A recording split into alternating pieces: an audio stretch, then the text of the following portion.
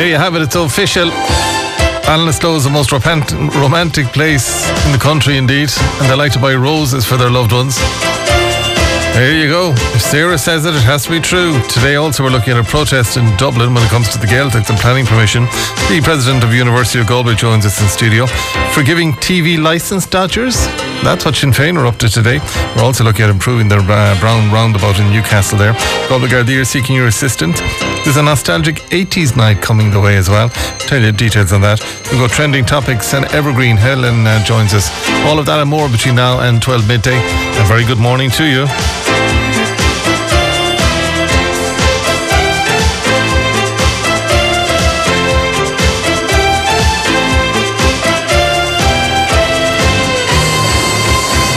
So now, the people of Ballinasloe, you have to tell us exactly why you got that accolade. And again, if you have any ideas, we were wondering who should we ring today to see if Ballinasloe is the most romantic place. And we were thinking of ringing a number of people. Jerry Strong was on our list this morning. We decided to leave him and let him have a little nap.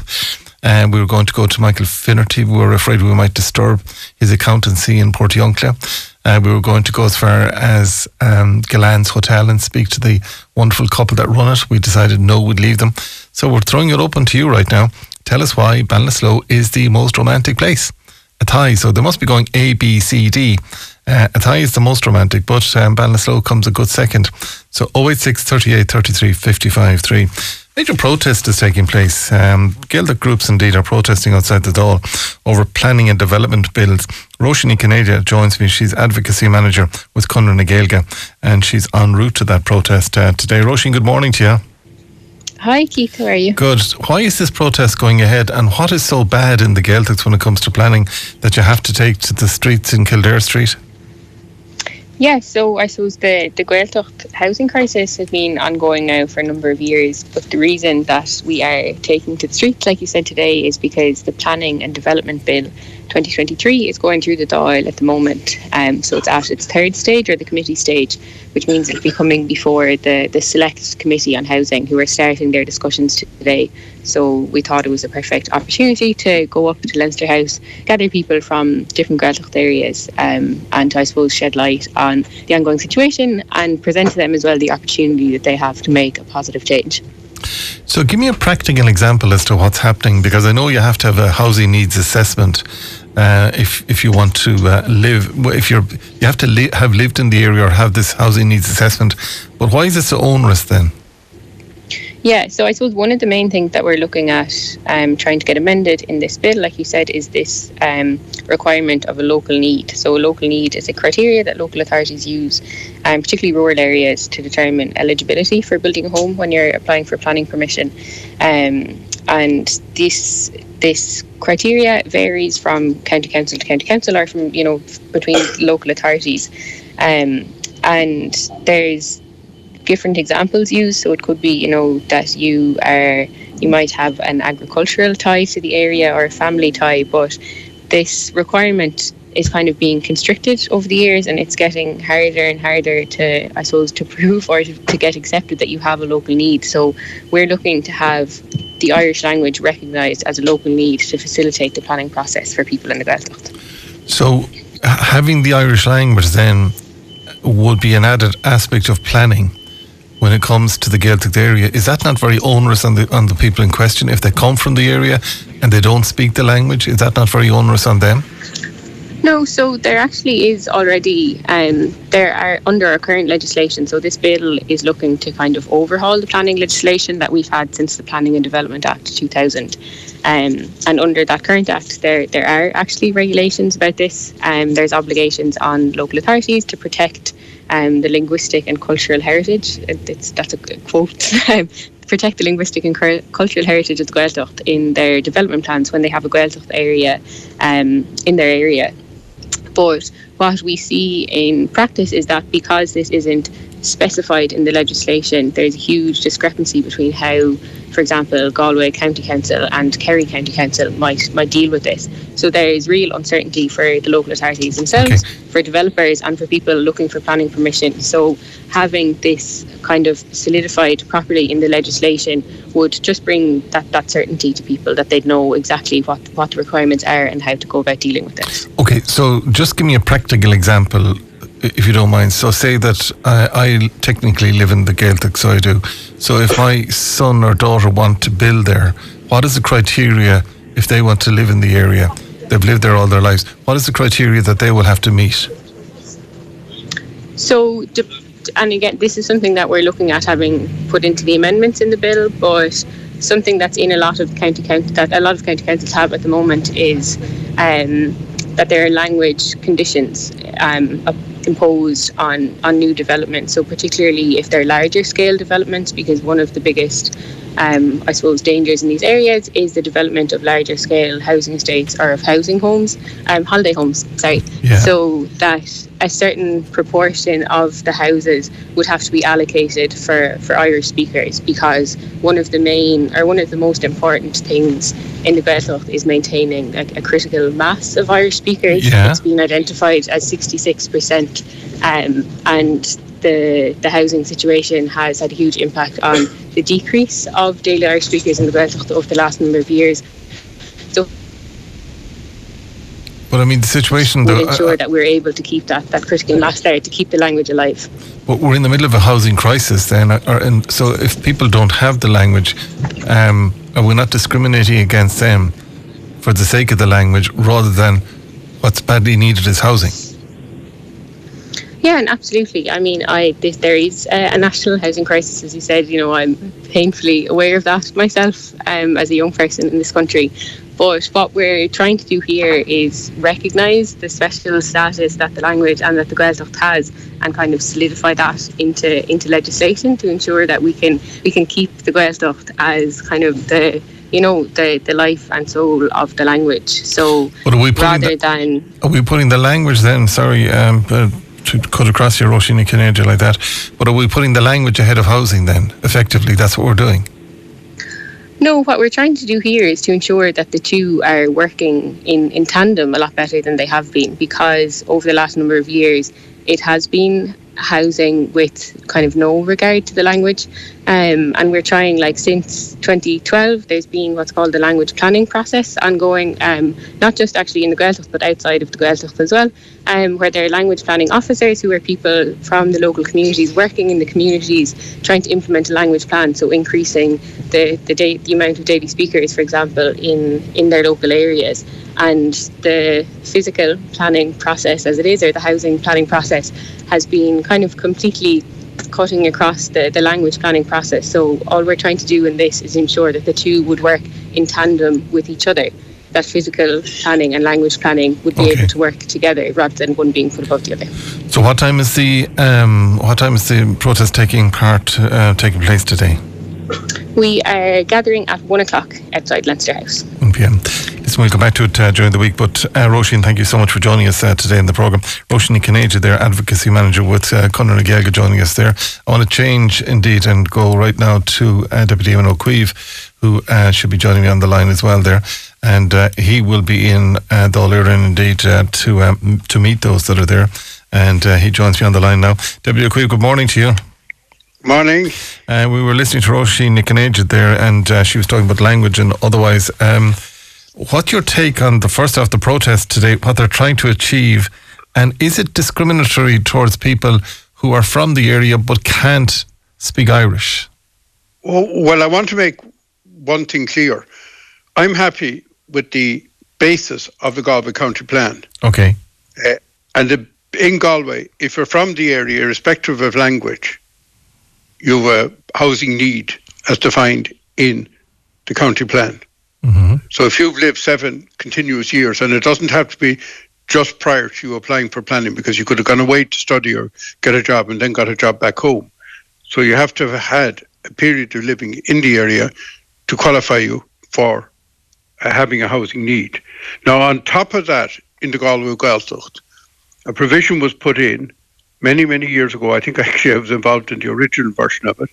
And that is, if you have an Irish-speaking family who want to relocate to the Gaeltacht, then they too would have a housing need. So it's an add-on, not that everybody has to have the language, because there are many, many people living in the Gaeltacht who grew up in the Gaeltacht. So as long as the official Gaeltacht area, as long as the percentage is kept at 66%, is what Roisin was saying to us there. No, that's a different issue. Okay. So that's the one-off houses, right? Okay. Now, I'd also say to you, the main challenges we face in Connemara in relation to one-off houses applies equally across the Gaeltacht and the non-Gaeltacht areas. There are issues such as wastewater, sight distances, because all the speed limits and all the minor roads are 80 kilometres, and they'll insist, even though it might be a road that you could only do 30 kilometres on, they'll insist on the sight distance of 70 metres. Now, we're looking at that. As you know, Jack Chambers is going to give much more freedom to make appropriate speed limits on roads. Yeah. We have issues in relation to the council want everything linearly along the road. I believe that much more houses could be unobtrusively located in scenic areas if we allowed a more flexible view towards what they define as backlands development. Let's come back though to this protest today.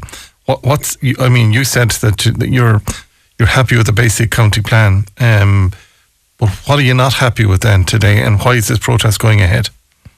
Well, then the other issue that they're talking about, and when I've looked at the amendments, which are mainly focused on the requirement to have for housing estates to have language restrictions, a language impact statement. Now, you asked a valuable, what might appear and is a valid question, but I'll answer the question. You said, are you putting the language before the need for housing needs? Yeah.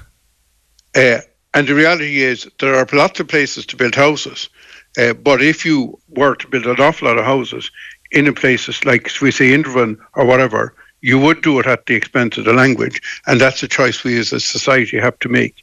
To now, we have made the decision, and this is already in planning law, that in cases such as that, you balance a whole lot of things. But can I put it to you, we also balance archaeology. So you're not allowed to build near an archaeological site. Yeah. Nobody's arguing with that because it's part of our heritage. We also protect ecology, so that you can't build one-off houses all over the place. If you're allowed to build one-off houses all over the place without restriction, obviously there'd be a lot more houses, but I think a lot of people would say the price would be too high. We protect water quality, biodiversity, we protect roads, we protect all sorts of things. There's a massive matrix of constraints. Now, if you had an absolute free-for-all and said houses trump everything, none of those would exist. But of course they exist because it wouldn't be balanced. So within reason, and remember the Gaeltachts are very small and very vulnerable, within reason there has to be proportionate protection for the language, and I think most people would agree with that. I accept that, but can you just give me a brief answer to the question I asked? Why is this protest going ahead? What benefit, I'm not organising. I know you're not organising it. What benefit is this protest going to be today, except people in Kildare Street shouting? Well, what I would say to you is this. Minister Darragh O'Brien has been working very hard on getting new housing guidelines for the Gaeltacht areas published, and they have a very, very important, because they will tie up the issues that Roisin was referring to and get a more uniform approach across all the Gaeltacht in the country. And some Gaeltacht and some county councils have been very slack in relation to the whole balance in relation to development in the Gaeltacht areas. We also need changes in relation to the regime on islands, because unlike the mainland, if you move to an island, my view is if you've lived there permanently for 2 years, and if there is reasonable expectation, in other words, you've got a job or you've got children in school, that you should be considered to have a housing need, because you can't half live on an island. You either live on an island or you don't. Whereas you're not going to get commuters coming out and living on an island because they couldn't get back into work in Galway every day, where you might, we'd say, in South Connemara. All right, I better let you get on the road to Dublin as well, but thank you for joining us to be David O'Queeve there. I'm still confused, nobody's fault, just mine, but your thoughts and comments please to 086 38 33 55 3. It's Tuesday morning, we're with you right through until 12 midday. Now, a very busy week for University of Galway, and I'm joined in studio indeed by the President, Kieran Hogarth, that joins me today. I want to look at a number of issues with you. President Hogarth, good morning to you. Thanks indeed for joining us today. Can I just ask you about RAG Week? RAG Week stands for Raise and Give. Yes, yeah. Originally, the whole idea of it is to raise money and give it to charity. So that's and students over the last number of years have raised about 3.3 million for charity. Last year, 130,000. So the Galway Rape Crisis Centre and Cancer Care West are this year's charities, and we've reinstated it on campus as a formal week for a number of reasons. First of all, to really encourage students, empowering them to have a decent, if you like, RAG Week, Raise and Give Week. That's a big decision, but it's a great decision. I think so. It takes it out of the underground. That's exactly it. And also students are, and the vast majority of students are decent. We get so much they're the next generation feedback from students who've done good things for them, either during COVID or on a snowy day. People contact my office to try and find students who help them, and we don't hear that very often. So students are really part of the fabric of Galway. It's a student city. Was ranked top 10 in the world recently in a ranking of student cities. Very important part of the city. And then thirdly, important piece, and the Students' Union themselves are doing this, is that you can have fun and a social occasion without drink. So there's quite a few events ongoing which don't involve drink, and they might think, here's this old lad telling us we can have fun without drink, but the Students' Union themselves are doing that. I was a student once, and now as adults we realise that you can have a good social life without necessarily drink being involved. So there are a number of important messages there for us. Well, what it does do, though, and I hope what it does do, is I'm using the word ruthless, some ruthless people indeed in the industry, in the pub industry, it takes it away from them perhaps and brings it back onto campus. So it might be more constrained. I know today is Donegal Tuesday. That's outside the college's remit as well, but at least bringing RAG Week in, it's inclusive then. Yeah, and when I was a student, RAG Week was a big part of the academic year. It was simpler though. When you started studying, then ran RAG Week as well after it was finished. So it was a part of the official calendar, if you like. So we're with the Students' Union working with us, and it's been really good over the past number of years. They've suggested this, and we worked with them. Ciara Meehan, our Dean of Students, and our whole Student Services architecture have worked with them very closely. So I think it's working well. Galway is a student city. Students bring a lot of positive things to the city, and this is recognising that as absolutely. But we have to also recognise they're the next doctors, they're the next lawyers, they're the next architects, they're the next engineers. They are the next generation. That's right. And there's a passage that they have to go through, and once it's on the college grounds at this stage, it's better, and the raise and give piece is really important. That's something we've emphasised a lot. It's a fundraising week, and that students are keen to do that as well. And a lot of events are fundraising events. So it's something we're looking to see, hoping it goes well, and encouraging the students to see it in that context. I was looking at City Tribune on Friday last, and there was a lovely photo montage of the library. The work is ongoing. Is this a hugely expensive project, or is it a necessary project? It's a necessary project. I've been very keen on the library since I came back to Galway. Libraries are central to any university. Somebody at a meeting said to me it could be on Laurelin as well as on Laurelin, and it'll be next to the Kingfisher. So when you're coming over the bridge going west, when you look left, the Kingfisher, and next to that will be the library. It'll be iconic and very important. Moving further north on campus, so again making it more central physically on campus, but really making a statement that libraries are important. And would you be closing eventually the existing one? Yeah, so one of the choices, and the reason why it took a bit of time, is one of the choices we had was to renovate and extend the current library building. And after some discussion, we decided, first of all, that was challenging given the building, but secondly, to do that work while the library was still active would be really challenging. So we're moving from the current library, and eventually the plan is that the science labs will extend across from the concourse into the old library building, the current library building. And that'll, once the new library is built and decanted, that's the plan for the current library. It's a massive job. It is. You won't be carrying a satchel full of books over, I wouldn't think. It's a massive job. It is, and I think part of it is exactly that. So there's the building piece, but also there's the imagining the new library and the archives and moving all. Well, the archives will stay where they are, because there's a lot of work done there on the preservation of the archives and the proper ventilation. So they'll stay in that. So they'll stay in that building, and that'll still be part of the Hardyman complex there. Yes. It's a major piece of work. Our colleagues, I'm very grateful as well to our colleagues, not only in the States but also in the library, who are doing the work. Some of them will be retiring, but so won't be engaged with us. Some of them will, but I think it's really important for us that we have our staff along with us, and I'm very grateful to them, because I think for me it's a very exciting project, and it's also signalling to staff in the library the importance of the library for the university and for students. And the footprint of it then, is it going to be much bigger than the existing?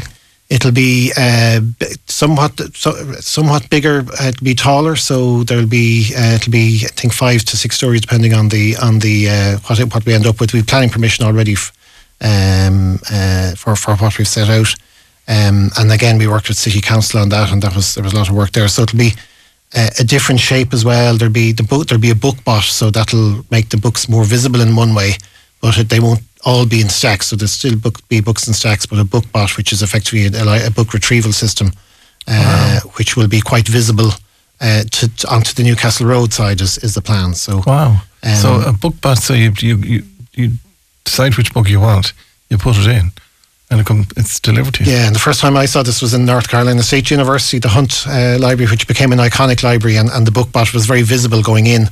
And in fact makes the books more part of central to the library in many ways. Wow. And that means more study space, more quiet space. So no more going down through shelves and shelves and shelves. Yeah, there'll be some shelves, and because some books will still be, and we think it's important for them still to be out there and visible, and for heavily used books. But it means more quiet space. What we find students ask about a lot is study space. Yeah.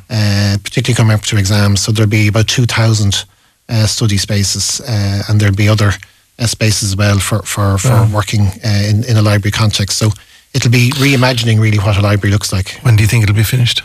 2026-27 academic year is what we're hoping. So not 3 years away. 3 years away, something. And once we start the building work, it won't be that long after that. A lot of the work will be picking the right time of year to move, and then moving the library itself. Yeah. So the building may be finished, but there'll be still some work to do in facilitating that. And again, I'd like to thank our colleagues in the library in particular for the vision they've had for the library, the advocacy they've had for it. And I'm particularly pleased for them, because I think it's a really important statement from the university's perspective. Now, today you're announcing a partnership with Deloitte as well, another major company. What is this partnership going to see happening? Yeah, so yesterday we opened a biz hub in the J. Kearns School of Business and Economics. So it's a space for students to study, collaborate, and meet. So it's a public space which Deloitte have supported, and they're also supporting student opportunities both in placements. They're part of our global experience program. So it's very much a student focused investment in business and economics. I'm very keen to see it, because I think, again, when we think about buildings, more and more we're thinking about them as student spaces, open spaces for them to collaborate in. What difference will it mean to business students having this partnership? Well, two parts. One, the Biz Hub itself will be a very important space for them to work in, and in fact, when I went and visited there a couple of weeks ago, engineers are using it a lot as well, because it's just across from the Alice Perry building. So it's really a space for them to study and work in and meet, because very often they'll work in groups, and having that collaborative space is really important. A space that they own, and very often in universities we have spaces defined like classrooms, libraries, so on, but this is a space that the students will own and populate and make their own. And then thirdly, it's empowering students in the context of scholarships, placements with Deloitte, and providing support for students on overseas placement and so on. So there's a lot of scholarship element to it as well, which supports students. We had some students at the event yesterday, and it was a great occasion for them as well to be involved in something like this. When I'm listening to you just this morning, and I was speaking with President Kieran O'Hogarth, hasn't education really evolved and changed altogether, and it's now student-centred? It has, and that's I think it's. If you go back to your times, and and it's a different generation. I think partly students are demanding that, and I think that's a good thing. I mean, I think the sense of self-confidence. Demanding or expecting? Both, I suppose, but expecting, and therefore they don't get it, they demand it. But I think there's a complete change in self-confidence among students as well, and that's really empowering. For the good. I think there's a new generation now, and we can see it in a lot of what's ongoing. That there's a completely different attitude towards the relationship with I wouldn't say people in authority like myself, but it's more like we're adults working together in a learning environment. So they're not afraid to challenge you. Not afraid to challenge, which even as is president. Great. Even as president, I think really? that's a really good thing, and not afraid to challenge. So if they see lack of authenticity, for example, we do a lot of work and we have a lot of awards in climate action and environment. Students will rightly challenge us that we're still not doing enough. So on things like travel, things like reusable plastics and cups, all of those things they'll challenge us on. So I think that's a very good thing. One thing I'd encourage students to think about more is how they change that advocacy into advocating for people other than themselves. And I think Raise and Give Week this week is really a dimension to that, is that they're raising funds for the Rape Crisis Centre and Cancer Care West. So for issues other than student issues. And I think that's also a really important part of what it is to be citizens in the world, and something I'd encourage a lot. But it just shows the evolution, though, of it, because I'd be old enough to remember the Kiggera coming in, and it was a them and us situation always. But now it's an us and us situation, really, is what you're saying, together as adults. Yeah, and I think it's a much healthier, and I think that goes throughout the education system. It takes change, though. I mean, you have to change, others have to change. Somebody that's retiring has to change, and they might look back and say, for God's sake, students are students. Yeah. But it's and I think from my point of view, you have to be willing to be challenged. And I think that's good that authority for a long number of years was not challenged, and that wasn't a good thing. So you have to have no ego, no face, and to take it that there may be others with different ideas and better wisdom than yourself. That's, I think, part of, again, how universities have changed, is that we're no longer places which simply, we never probably ever were, but if we're learning institutions, we have to learn from our students and from our staff and from the context and the setting in which we're in, it well as... does take a mindset for a certain cohort of aged people. It does. So well done on embracing it. Yeah, and I think, and if you do, as research-led institutions as well, the part of research is finding new things and being willing to be to explore and find out that maybe you were wrong before. So that's part of learning as well, is research a very important part of that. All right, well done to you. Thanks for joining us today. And again, Raise and Give. I never knew what Rag Week meant. I just thought it was go with the rag and have a good fun. It's been an important part, and can I say, Keith, just we'll have another chance to say, but thank you all here, and you in particular, for the work you do for Galway and the representation you've given us, the voice you've given students and the university, often in contrast with each other, so not always agreeing, but I think it's an important role you've played. So we'll get another opportunity to say it, but I'll come back to another day to say more. But we'll keep lit until April at least, so we will. President Kieran Hogarth, thank you indeed for joining us today, and good luck, and thank you for popping into us. Quick commercial break, and we're going to Sinn Féin next, because they want to give an amnesty to people who have not paid their TV licence. How is that going to work out?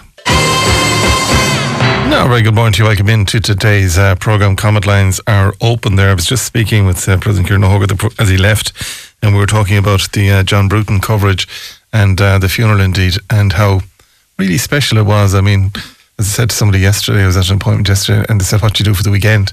I said, I sat down on Saturday and I watched the whole of John Bruton's funeral. But it was just such a beautifully put together programme. We were just talking about that as the President was leaving. Let me go to Deputy Mairead Farrell, who joins me on the line today. Deputy Mairead Farrell, good morning to you. Good morning, Keith. How are things? Good, very good. Now, I have to say, we're not going to have a scrap today now or otherwise. I have to commend you, by the way, first off, on your Sinn Féin's Mairead Farrell has called on the government TDs in Galway to support her party's proposal to scrap the TV licence and fund RTE and other public service media through direct exchequer funding from there.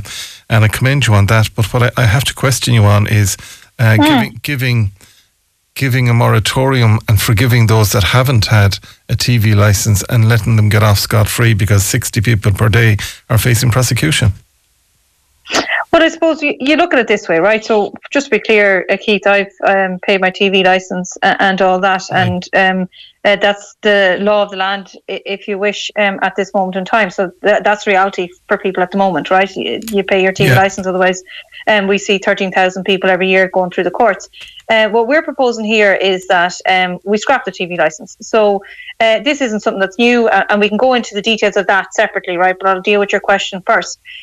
So if what we're saying is that if we were in government at this point, we would scrap the TV licence and we would fund media in a different type of way. That would mean obviously at that point that that would change. So it was like when they got rid of the water charges. You know, they didn't drag everybody through the courts that hadn't paid their water charges at that point. And it would be the exact same in terms of the TV licence. So look, I think it's something that the government is nearly trying to make an issue out of. Like I heard Leo Varadkar say that he was quoted on radio this morning saying, you know, that he didn't think that this was realistic and that. But look, this is something that they did in 2017 when it came to the water charges. So you can't pick and choose when you agree with this and when you don't agree with this.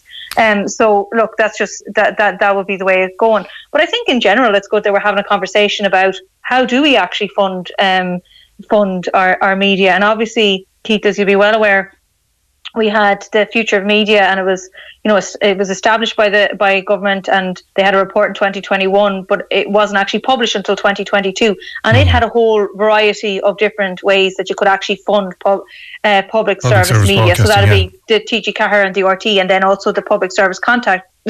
So obviously that would be impact the likes of yourselves. So you could do it in a totally different types of way. You could look at getting it funded only through commercial activity, which realistically, isn't the way to go. You could reform the TV license, but you'd have to put it up extremely high in order to be able to do that.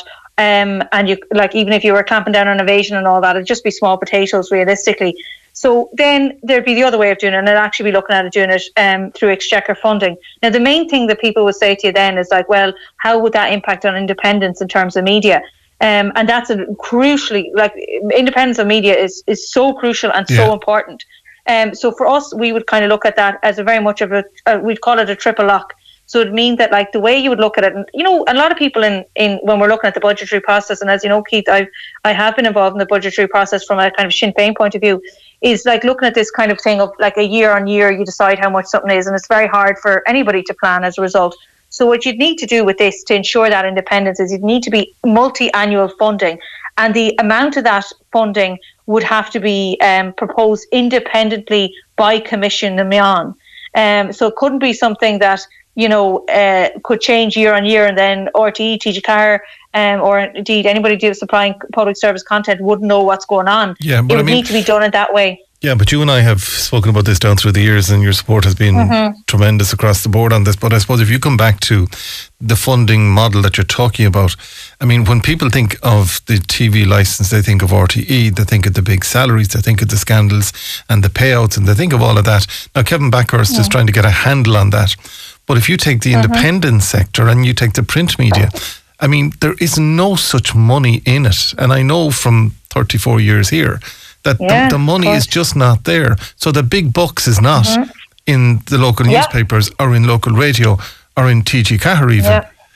So agreed. And you have to separate this out, that not everyone is on 275,000 a year or getting 400,000 to leave an organisation. Absolutely. And to be honest, I nearly think obviously we've seen a massive drop off in people wanting to pay the TV licence as a result of the scandal in RTE, right? That goes without saying. But even just generally within Europe and even generally here, we have seen over the years a drop off, right? So we know that people consume their media in different ways, specifically in terms of their TVs, right? Yeah. People aren't really watching TVs and that kind of thing. And also we know we have more of a growing older population, which means that more and more people are actually relying on the household benefits package, which means that, the government is paying that amount towards the TV licence rather than it being collected by the TV licence, if you know what I mean. So the reality is this isn't something that's simply on the back of the scandal that we saw with an RTE or anything like that. This is something that is a trend all over Europe. It's been happening in Germany, Norway, Spain. They're all moving towards kind of that exchequer type of funding.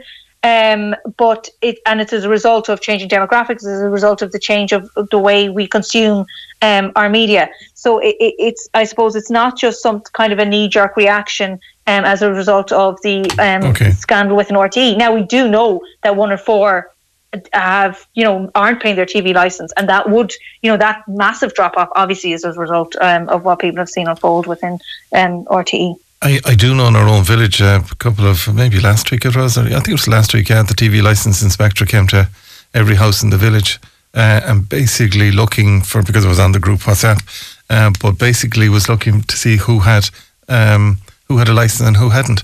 I mean, he works from Post. What a job that person has, going around trying to find out who has a licence and who doesn't. And again, hands up, we do have a licence on an annual basis. We have and always have had. But like to have a man going out knocking on doors trying to find out who has and who hasn't, it's a tough old job, so it is. Oh, that's a tough job at any time. But specifically now, it is a tough job. We have to be realistic about that. And just to be clear, so obviously that's done through An Post, for people who mightn't be aware.